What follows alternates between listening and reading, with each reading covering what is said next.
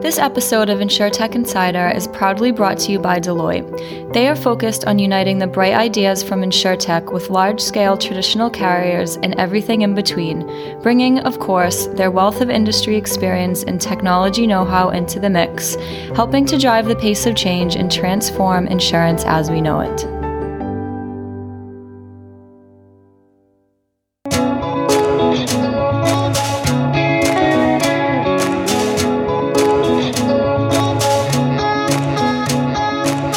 Hello and welcome to another episode of InsurTech Insider. I'm David Breer and I'm here with my co-host Nigel Walsh. Say hi, Nigel. Hey.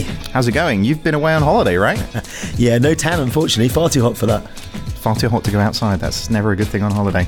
Okay, so on today's episode, we'll be sitting down with Phoebe Hugh, the CEO of Brolly, to delve a little bit into what they've been doing with their InsurTech startup and the principles that needed to be challenged in the industry to do that.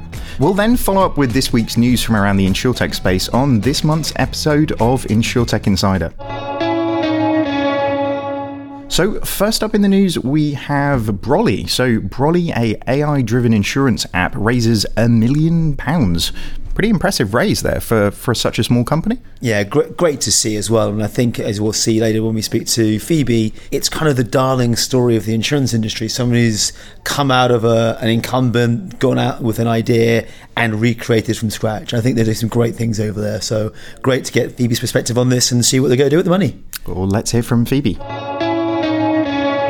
We're here with Phoebe Hugh from Brolly Insurance. So Phoebe, how did you come to be working in insurance? I mean, I was studying psychology at university, but I had a very mathematical background and I was very interested in going to the financial services. I didn't end up going to one of the banks. You could say I fell into it, but I applied to Aviva as the only insurance company, and that's where I started on a graduate program. So that's how I got into the industry. Yeah. So, I mean, what's the origin story of Brolly? Where did the whole idea come from? Was it while you were at Aviva? Was it something from before? Or when I was at Aviva, I started realizing that the industry hadn't really changed in the way that products are built and the way that they're priced sort of worldwide over the last century. And seeing that there's basically a real lack of control and management for people. And from that stems quite a number of problems. And that involves a huge lack of transparency and people eventually paying too much for too little. And this feeling that people feel that they're being screwed. And we felt that, the industry could be built in a better way that was fairer, and we thought that we could do that. So yeah. So kind of just the idea of sick of people being screwed over by an industry that's just not evolving or anything. I mean, the insurance industry at the moment, it's really interesting because it's becoming ever more technology driven. So I mean, new ways for customers to transact, and even technology coming out with new types of insurance. How is Brolly driving that forward? We're starting with focusing on what customers have right now. That's what we see as the biggest issue, is that the market is so fragmented. There are so many different players in it, and that's not just insurers. You've got price comparison sites, you've got brands, you have banks, you have brokers. There's so many pieces in the puzzle.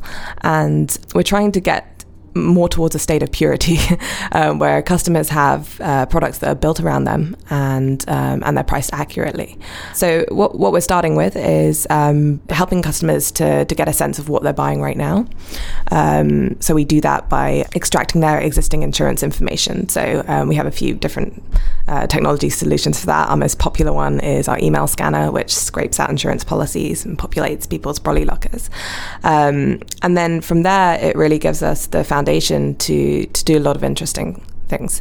So, I mean, we can provide advice on which insurances they're missing. We can show them where they may be able to optimize a price or get better coverage.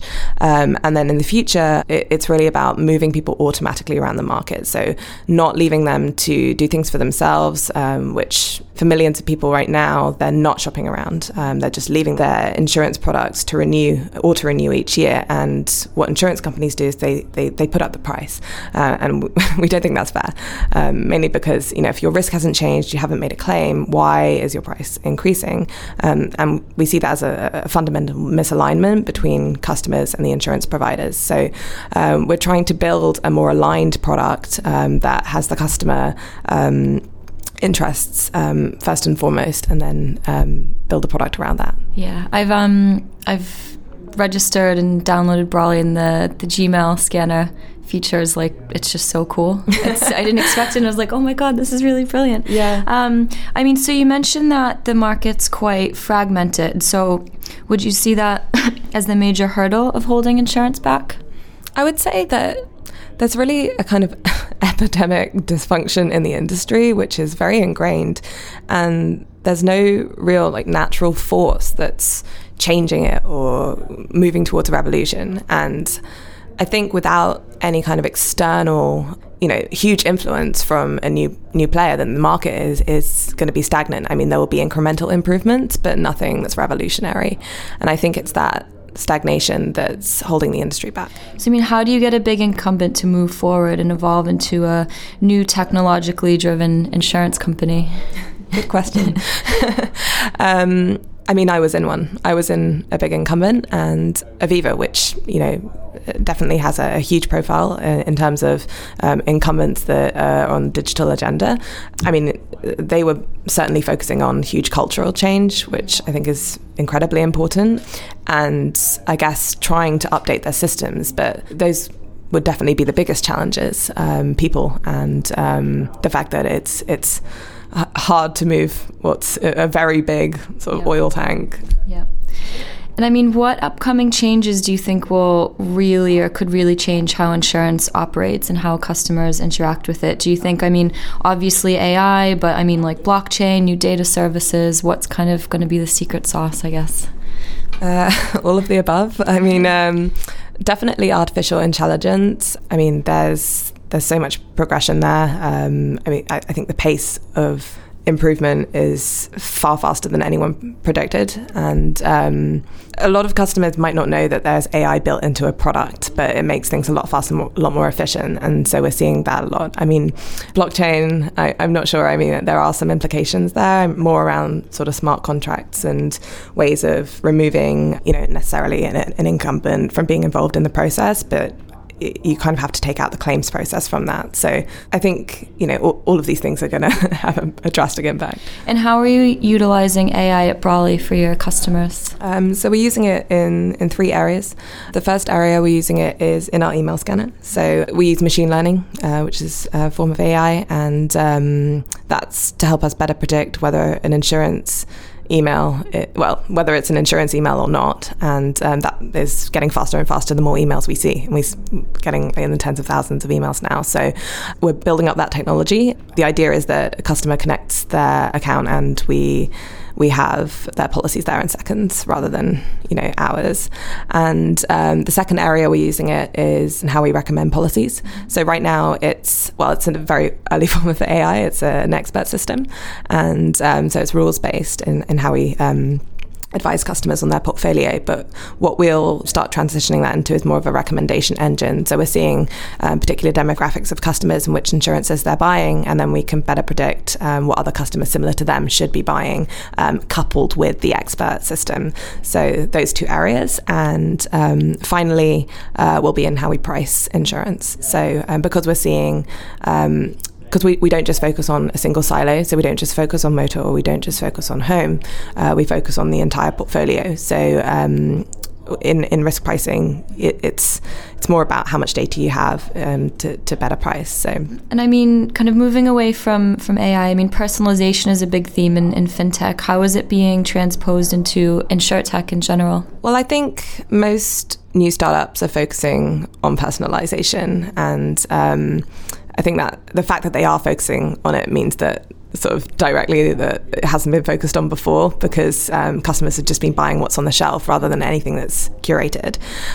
So, I mean, we're seeing absolutely, I mean, different types of insurance policies being built that are more, a different type of contents policy that has smart technology built into it, or short-term car insurance. We're approaching personalisation very much from an entire customer portfolio angle.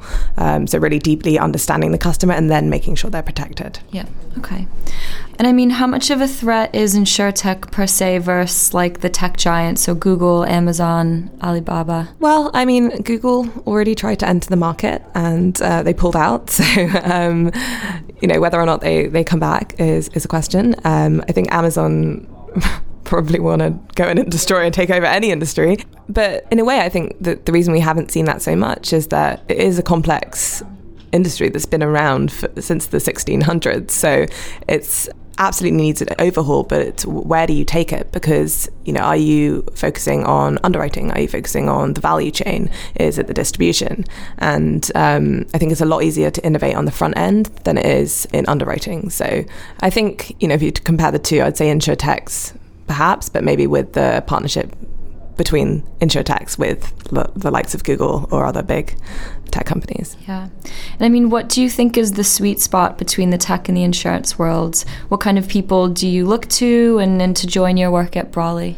In terms of the talent we look for, pretty much everyone on the team is an engineer, whether or not they're in an engineering role. So we're a tech company, first and foremost.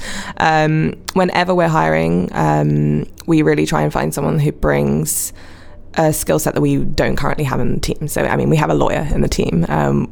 We've just made an offer to someone who has an incredibly statistical background, pricing background in insurance. I would say right now I'm the only insurance background in the team. Oh wow! So we're trying to change that, but we don't necessarily look to the industry unless it's an insurance specific role. Yeah, I think that makes sense. There's so much to learn from other industries. Absolutely, it's the one. I think it's the key to innovating and within insurance and especially within banking overall. Outside of Brolly, who do you think is doing interesting things in the world of insurance? There's not an awful lot of InsurTech companies. I loved what Oscar did in the States in terms of, really changing the health insurance market at a time where it was really important to do so. At Brolly, we very much look at not necessarily InsurTechs, but we look at other fintechs and we look at other companies that we're inspired by. We love what Monzo are doing. We love what TransferWise are doing. So a lot of, our inspiration comes from that rather than necessarily other InsurTechs. And any inspiration completely outside of the world of fintech and Airbnb for design. Yeah. Absolutely. Yeah. So you're a big proponent of femtech. What does it really mean and why is it so important? Further than just, women building technology, I think that it's important for every, protected characteristic and the diversity spectrum to be involved in building and shaping products, because if the people that you're building them for, it needs to be representative of that. So you don't want to have every company built by white males. That would be awful. Yes. Completely agree. So sort of wrapping up with some advice and motivation. So what is your number one productivity tip? Number one productivity tip. Let's see. Radical focus and probably Inbox Zero. Are you familiar with Inbox Zero? No. But I have a feeling I'm going to start using it after that. It's a philosophy of having absolutely nothing in your inbox, archiving everything that you've dealt with, and it removes a lot of stress. Okay, cool. I'll have to look into that. And how do you motivate a team?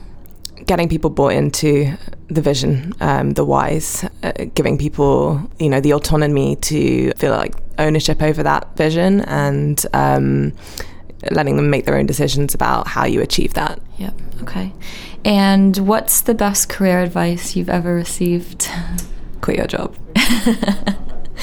Nice. And lastly, where is Brolly going? What do you want customers to know you for? We're very much on a mission to make insurance fairer, more efficient, more precise, and one day we want to make it cheaper. So just impacting the lives of millions of people is what we're striving for. Great, cool. Okay, well, thank you so much, and good luck with everything, Thank Phoebe. you so much. So great to hear from Phoebe. Thank you so much for that. I think on the same sort of segue to raising money, if you jump into this week's news, our first story we have is from TechCrunch with Kin raising $4 million, not to outdo us over here in Britain, but really interesting to see how homeowners are getting insured. And what I like about this, again, is if you go through the article with TechCrunch, actually they're talking about folks that have looked at the market in general and said, we don't want to create a new payments company, we don't want to create things that exist already, but let's use technology to simplify things that are overly complex. Yeah. And that's beautiful. That, for me, sums up the fintech and insurtech insurtech space in general. Yeah, I was pretty impressed. Well, $4 million, well done, guys. That's pretty impressive. But like you say, the principle in here that they were looking at needs and problems sort of holistically across financial services, and actually found that all of the ones that still exist within the payment space, people are addressing. You know, the Stripes and the Squares of the world are kind of pushing through those things, and really sort of there's no space for people to innovate any further in that than there is, or at least not today. There might be in the future. So sort of landed on property insurance, and actually how they feel that industry shows so much more promise, which is amazing, really. I think homeowners in general over the last couple of months has had lots more focus. We'll hear in a future show from some of the folks here in the UK, like Neos, I hope. We saw startups like BuzzMove. We've seen the similar folks in the US using AI and camera technology. There's just a lot to go after. And in my mind, this is all about making the whole acquisition of homeowners insurance, which we're trialing it out on. We all understand it. We all have an opinion, as frictionless and as easy as possible. And take away those points. In Keen's case, give me a zip code, I'll give you insurance. Yeah, it sounds almost too easy, doesn't it? We'll see what they do. But well done, guys, and look forward to seeing what you do with the money. Next up, we have a story in CB Insights. So this is earnings call roundup, which in itself is probably not so interesting. But actually, what was really interesting from this is the insurance CEOs say change is coming, which for me sounds like a nice sort of Game of Thrones reference right there that I'm not sure the guys from CB Insights were meaning. But you're not a big Game of Thrones fan, are you, Nigel? You so that one's over your head. Game of Thrones, so I have no clue what you mean, but I do love insurance, so that's a good thing. But actually, I think the key thing for me here is we're not just looking at previous performance and where we're going and whatever else. Actually, at a C-suite level, at an exec level today, we are seeing the executives of the insurance companies being called out on what are you doing and what's your approach and what's your strategy for this disruption that everyone's talking about. So hype has now reached a whole new level. And interestingly, the feedback we've got, if you look at the Chubb stuff or Travelers, it's really insightful as to we're taking it seriously. We have some things that are going on. We've executed well. You look at what they've talked about with Simply Business, for example. This isn't an overnight whim. These are things that have been in place for a long time, and we're now executing on strategy. And this, for me, is interesting. I think as you see the rest of the results come out, you've seen over the last few days, the UK guys starting to come out with their announcements and so forth. This, for me, is fascinating. And you'll see almost everyone come out and say, we have a plan for the future.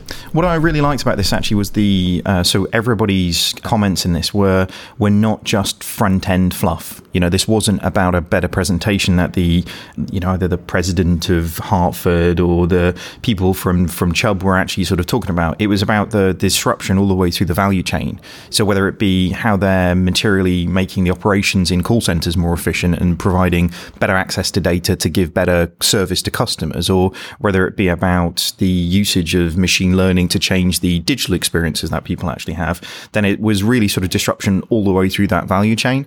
That's really sort of refreshing to see, because it actually feels like they really sort of get it, both in terms of what they were saying, but the fact that they were saying it in the first place was pretty refreshing for me. No, I agree. And I think the other thing, I mean, whilst the hype and excitement is there and it's now reached the analyst calls, I think it's as interesting to say, we're still pragmatic. Look at Evan Greenberg's quote, change is coming, and he listens to a lot of the loud talk these days. Some of the talk is ahead of the reality at the moment, and that's an absolute fair statement to make. Of course it is. There's always hype above and beyond these things, but this is great. Yeah, completely agree. Next up on the news, we have another story from TechCrunch. I guess the fact that TechCrunch has featured so heavily this week is kind of maybe news in itself, I guess, Nigel? For me, mainstream. So you'd expect it in the industry press or elsewhere. The fact that TechCrunch are covering so many cool things right now, specifically in insurance, to me opens up the market to a whole new sector of awareness, to be fair. They've done connected cars for a long time. They've done electric vehicles. Of course, they're going to cover the Teslas and everything else of the world. Put those things together with insurance and you start to get a really holistic picture of what's going on. So onto the article then. So we've got startups want to change what you insure and how you insure. So this is another one on TechCrunch. Sort of interesting one, and actually a nice sort of overview of all of the things that are actually sort of happening in the industry, really. So they go into the impact that that on-demand insurance is actually having, how cover of home insurance is fundamentally changing, even into how the sort of impact of all of the sort of wearable devices that we've got is impacting the information that we're gathering for life insurance. It feels like the connected thing through all of this, as we talked about on the last episode, is data. I'm not sure about what you think, Nigel. No, without a doubt. I think the recognition here is, again, that insurance firms are laggards to how the business models of organisations change, i.e. how we acquire stuff, how we use stuff, how we use things in this utility world, whether it's an Airbnb, whether it's a car or whatever it might be, a short-term office space. How we do those things is different, and therefore the product we buy as insurance, or insurance as we know it today, has to fundamentally change to support that. And I think it's easier for startups to create that product from scratch rather than moving a legacy world to go and support that.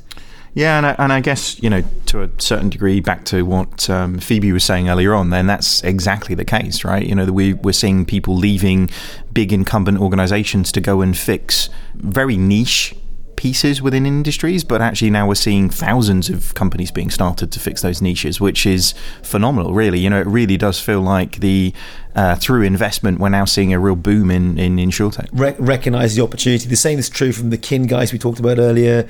You look at their history, and they're from places like Groupon, so they're already used to disrupting, and they're leaving the disruptors to go and disrupt again. So it's almost serial disruption taking place time and time again. Serial entrepreneurs, you've got to love it.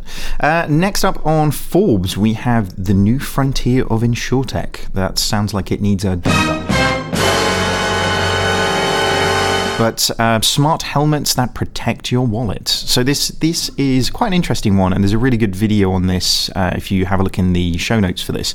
That actually goes through specifically how this all works. So this is smart helmets for motorbike riders, and actually using all of the data of how the motorcyclist is actually driving to start really sort of impacting warnings and alerting, as well as the premiums that they can expect to do.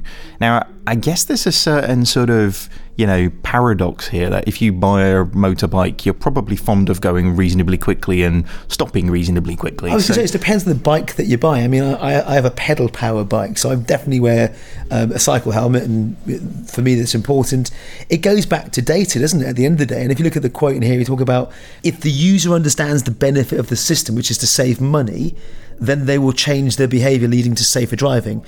That can be taken out of helmets and applied to smart watches, to smart homes, to telematics in cars, or whatever else. So it's the same business model, same mentality, now providing data through something, just another device. I mean, for years now, we've seen great camera footage from either dash cams that have helped prevent fraudulent claims, or cycle cameras and GoPros on top of people's helmets as they go through rides, and various different abuses as you cycle through London. So it's just data that comes out, and now leveraging that data in this instance for insurance. Yeah, well, again, it's a data play being executed by a kind of an internet-enabled devices, which is really what we like to see. My only warning on this is, I'm sure I've seen this before, and as an avid Kickstarter fan, I think people will have seen people raise money for a smart helmet that didn't take off. Well, I guess it's that paradox of choice, isn't it? And maybe this is why we haven't really seen things like telematics in cars really take off, because I think it's human behaviour. I think humans generally will like the lowest premium rather than necessarily the premium that suits their behaviours to a certain degree, because I guess it's like if I was rewarded purely on good behaviour for eating, and that lovely burger that I ate last night then sort of fouled that up, then I think human behaviour probably denotes that they like to be treated better than they are rather than as good as they are. It's choice and optionality. I don't think I'm going to agree with you actually on the telematics one, and I think we are starting to see it take off more. It's still very early days, really early days. And if you look at other countries, they have adoption rates up to 20 and 25%. If you look at places like Italy, for very different reasons. But I think telematics specifically is a slightly different one. And if you move to connected car by default when you buy a new car, or more data and sensors in the vehicles, again, we'll start to see insurers and manufacturers partner in a different way to give you a new product. Sure. I guess it's the impact that it has on the premium, right? If you if you have no option, and actually it's the difference between an all-you-can-eat data policy and one that sort of monitors and measures my sort of day-to-day usage, isn't it? If it works out more cost-effective for me to be on one than the other, then I guess that'll be sort of where people will sort of preference into, won't they? Yeah, and it's balancing the reasons why you have insurance in the first place, why you need it, and why you have a black box. So it might, for example, if I'm a young driver or an occasional driver, we spoke to Freddie last time, for example, an occasional driver, go and get the cover that I need at a specific point in time, and I'll use it as and when on a utility basis. But if I actually need that for my job, and my only way I can do that as a young driver or as a new driver is through a black box or an app on my phone or whatever else, again, it's just working out the thing that you need and how you enable it best. So I think we're going to see a lot more of it. Is it therefore like a good category for high risk potential? So to your point with sort of young drivers, I remember my lovely Vauxhall Nova, my first car that I was being asked, I think it was £2,000 to insure. If I could have proved that I was a safe driver, which I wasn't, but if I could have proved that I was a safe driver by pretending to, acting and being a safe driver, that would have materially impacted it. Yeah, then absolutely. It allows the few to not be tarred by the many. Absolutely. This is back to the personalisation of risk through data and insight. And then you combine those into your watch, your home habits, and everything else that you do, you start to build up a really insightful picture about customer behaviour. I would buy that. So moving on, and from one insurance that I could have done with as a kid to now one that I can do with as an adult. So this is a story that we've got on Insurance Age. So this is InsurTech Futures. Allianz partners with startup Flock on drone insurance. Now, having just bought a drone, this seems very, very interesting to me because I guess there's sort of a few different things at play in this. I guess it's me breaking it or breaking something with it, right? Yeah, there's lots here on this one. And I'm actually, like you, I'm a drone fan, or a UAV fan, if we want to call them as they're supposed to be called. If we want to get really geeky about it. Someone said to me drones are actually armed, so you can't really call them that way. Anyway, that aside, I think this is really interesting because it shows a major scale insurer looking to address a net new market. Drones are in the news on a too frequent basis for all the wrong reasons, be it privacy, be it flying too close to an aircraft or otherwise. So there's a lot here about actually how will the government regulate and ensure that future social drone pilots have the right cover and abide by the FAA rules, which you have to do today anyway. In fact, many of the drone providers link to GPS systems, so they won't let you take off in a area that is close to an airfield. Now, of course, you can override all that with third-party software if you choose to, and there's always going to be ways around it. But I think I found if you turn down the volume on your iPhone, those beeps stop annoying you. But that does happen. He didn't just say that. But I think there's a lot here, and so for social use. Helping them out with insurance is interesting. The real benefit here will be around commercial use of drones and things like this, whether you're a real estate agent that's looking at stuff, whether you're jumping into something like aerobotics that are doing using drones for farming and everything else. There's a whole raft of these things going on right now, and the increase in drones that we'll see in the sky, whether it was Amazon testing them last year for delivery of packages and so much more, insurance is an absolute must for this. Yeah, I think the thing that I find really interesting about this is that so Allianz have delivered, obviously in partnership with Flock, they've delivered a pay-as-you-fly insurance, which in itself is quite a major step for an incumbent insurance company. But then they're doing combination of types of insurance. So it is an element of protection, it is an element of liability. So you're protecting the drone itself, which can be, I think it was £600 or something, the one that I picked up, as well as me injuring somebody else with it. So it's actually a pretty major step. This it's a as you use it and mashup of different types of insurance products. So well done for Allianz for taking an interesting step to move something forward, and I think I'll be a customer by the weekend. You and me both, and we should definitely get Brian and Ed on to come talk about it further. Sounds good. So that's all we have for you this episode. Thank you very much for listening, and thank you for all the great feedback. Me and Nigel have been really, really happy with all the things that we've been seeing. So thanks very much for that, guys. Absolutely. If you want to hear a specific story covered in the news segment, make sure you submit it to our news platform, fintechinsidernews.com, and that will get it in the running, hopefully. If you like what you've heard, be sure to subscribe to our podcast and leave us a review on iTunes. Tell your friends and your colleagues, maybe your loved ones. Nigel, we'll be back next episode. Look forward to it. Thank you very much.